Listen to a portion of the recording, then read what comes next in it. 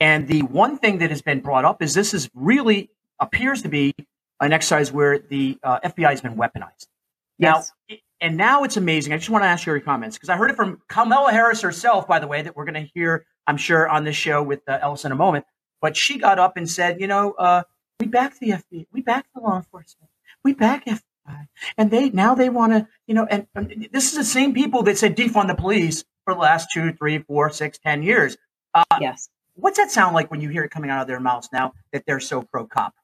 Well, first of all, it's the ultimate in gaslighting. Everything that they do, they are masters at gaslighting. And this is another extension of that. And it's infuriating.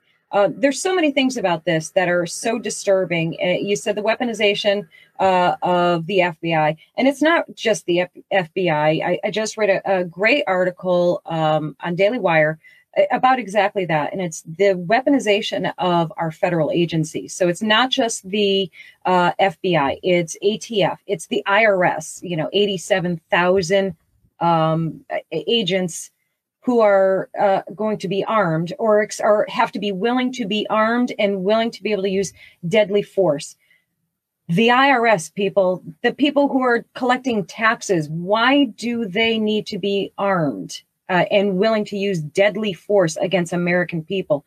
So, CDC, so we have numerous federal agencies being weaponized against the American people, against the average citizen.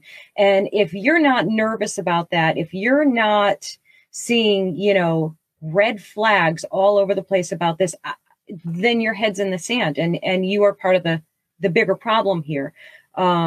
As for, and the question always becomes, what do we do?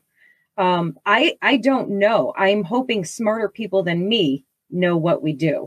Well, actually, you're going down the road that I wanted to get into, which is the weaponizing of America's government is really the scary part. When our founding fathers did this, they did it with separations on purpose, folks. They didn't provide us with one level of government. That's a king, right? We left that organization. We came to this great country called a democracy. Now we see law enforcement agents for the FBI being armed. This is the same group of people that wanted to take cops off the street, folks. Now they're putting agents that they're hiring, they're going to groom, they're going to put on the streets, and they want to make sure they can carry weapons and safely enforce law. Why? Right. Why? Yeah, this was a huge part of their tactic. And I think you and I might have talked about this once before, that they want to paint your state level law enforcement as the bad guys, as corrupt, as bullies, as all of these negative things.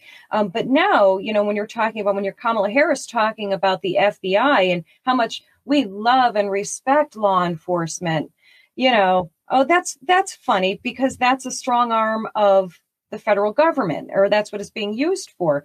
So, very calculated, very, very manipulative, and outright evil is what it is. They want do you have a social control.